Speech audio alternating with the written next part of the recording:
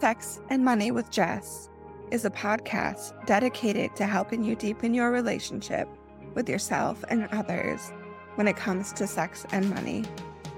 I'm your host, Jess, and my mission is to give you the tools to step outside of your comfort zone and into your empowered self. Here, I encourage you to let go of shame and societal pressures and reimagine your future the way you want it. If you're ready to gain more confidence, feel sexier, and become more secure in your finances, I invite you to put on your favorite outfit, pull out your bank statements, and let's get started. Welcome to another fabulous day. I hope that wherever you are in this week, that you are finding some moments of joy and some moments of self-reflection. Today, I spent some time on a book club call with some friends, and it's so refreshing having a group of people to talk personal development and financial goals with. We started this book club about a year ago, and we originally started with the book Rich Dad, Poor Dad. I'm sure many of you have heard of it. I was hesitant to read the book, but my friend invited me to join this book club. I said, sure. And surprisingly, I liked the book. And then we continued on with a few other books. The start of this year, we are starting with Daring Greatly by Brené Brown. And today was our first call to discuss the beginning of that book. And one of my takeaways was how I'm daring greatly by showing up here in this realm of podcasting. I always knew this was something that I wanted to do, or at least for the past couple of years, I've known that.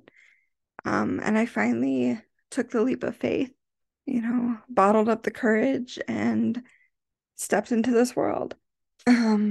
And it just got me thinking about how I'm proud of each and every one of you who are here listening to this, because you yourself are daring greatly. You're choosing to show up and think about the changes that you want to make in both your personal finance life and in your sex life.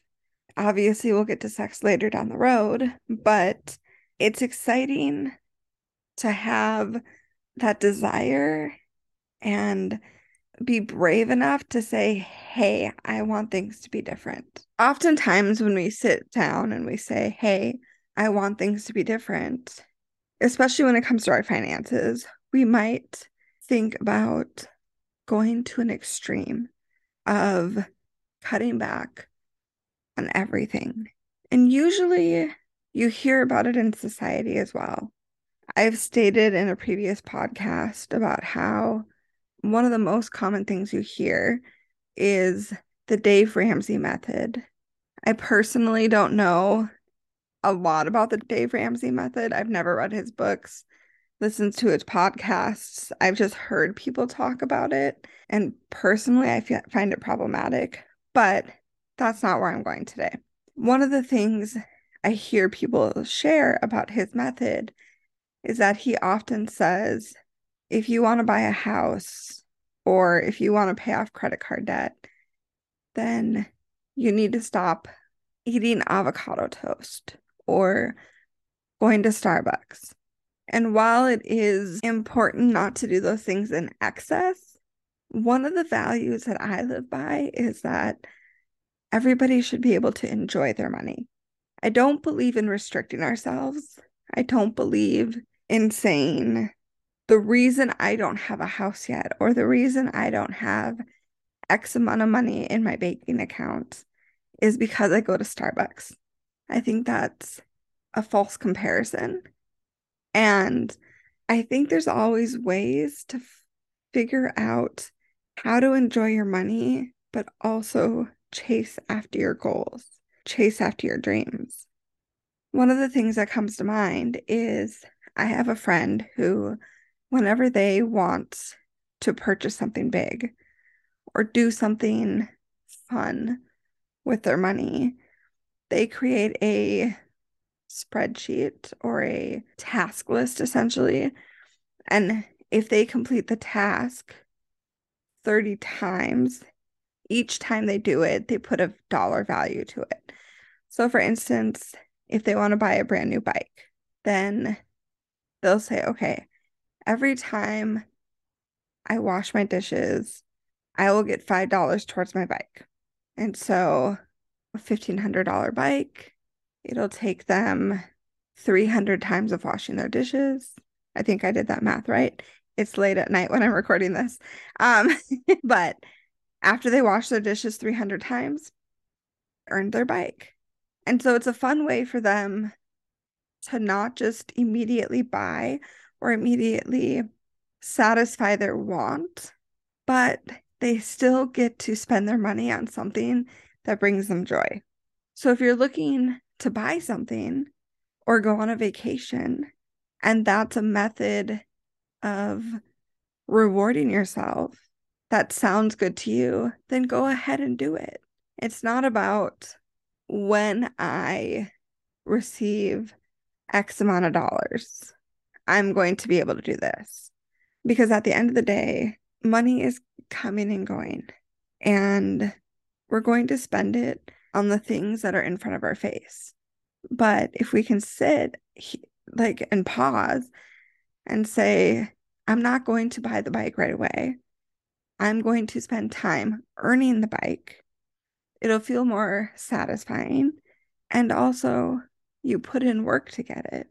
You did some good chores around the house, and you found a way to save your money for an end goal in the future. So that's one example. Another area that I believe people can enjoy their money is in buying Starbucks, if that's what you love to do. If a morning drive-through at your favorite coffee shop brings you joy, then why are you letting people stop you from doing that? Sure, maybe every single day is a bit much. So maybe you decide to cut it back to 2 or 3 times a week. But if going on your way to work 5 days a week makes you happy, then find other areas in your life where you can cut back on money so that you can achieve your goals. Maybe your coworkers go out to lunch every single day and you enjoy going out with them and you enjoy their company, but you prefer that morning cup of coffee over lunch with your coworkers every day.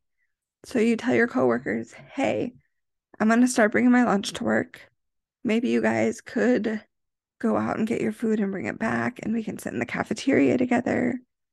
Or maybe you decide you'll go to lunch with them once a week or once every other week to save money in a different area so that you can personally enjoy your cup of coffee in the morning. And something I want to say around that is we tend to, when we don't agree with the decisions people make for how they spend their money, we tend to judge them. And I know I'm guilty of this. It's not right. Like, for instance, the Starbucks example, I don't drink coffee. I didn't grow up with it in the house, never really enjoyed the taste. And so the idea of spending $5, $10, $15 a day on coffee in the drive-thru doesn't make sense to me. But it's not my place to tell somebody how they need to spend their money. What I will tell somebody if they ask for my opinion is, if you enjoy coffee, that's great. Get your coffee. Make yourself happy.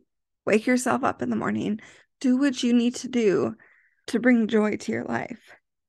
But that means you need to find a way to cut back in other areas of your life. So these false suggestions being given by millionaires, billionaires about you don't own a house because you eat avocado toast every day is freaking insane. Like, they can just go shut up, honestly, if you ask my opinion.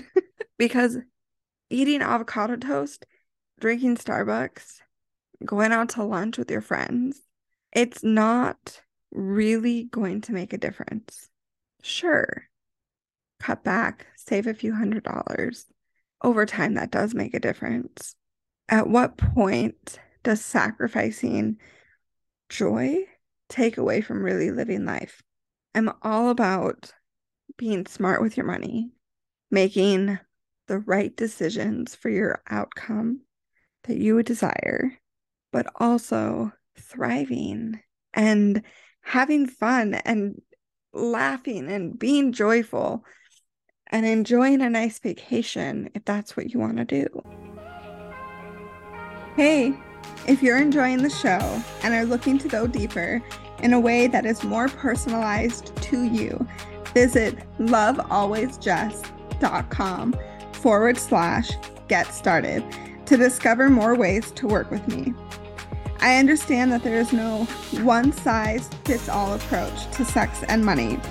So let's get to discovering your own goals and building the path to lead you there. That's lovealwaysjess.com/get started. Okay, back to the show. The focus shouldn't be completely restricting yourself. The focus should be, what is the outcome I desire? What type of sacrifices from a financial perspective am I going to need to make? Maybe you need to pay off a credit card, and that looks like paying $200-$300 more a month towards the minimum. Okay, so you need to cut back on your other expenses, $200 or $300 a month. So where are you spending your money? Are you eating out? Are you buying Starbucks? Are your streaming services costing a lot of money? How many streaming services do you have? Figuring out the areas that are not necessity, and then from there deciding what you're willing to let go of and what you don't want to let go of. I mentioned streaming services. There was a time there where I had Netflix, Hulu, Disney Plus, HBO Max, Peacock, Amazon Prime. I had it all. And then I was like, why am I spending this money?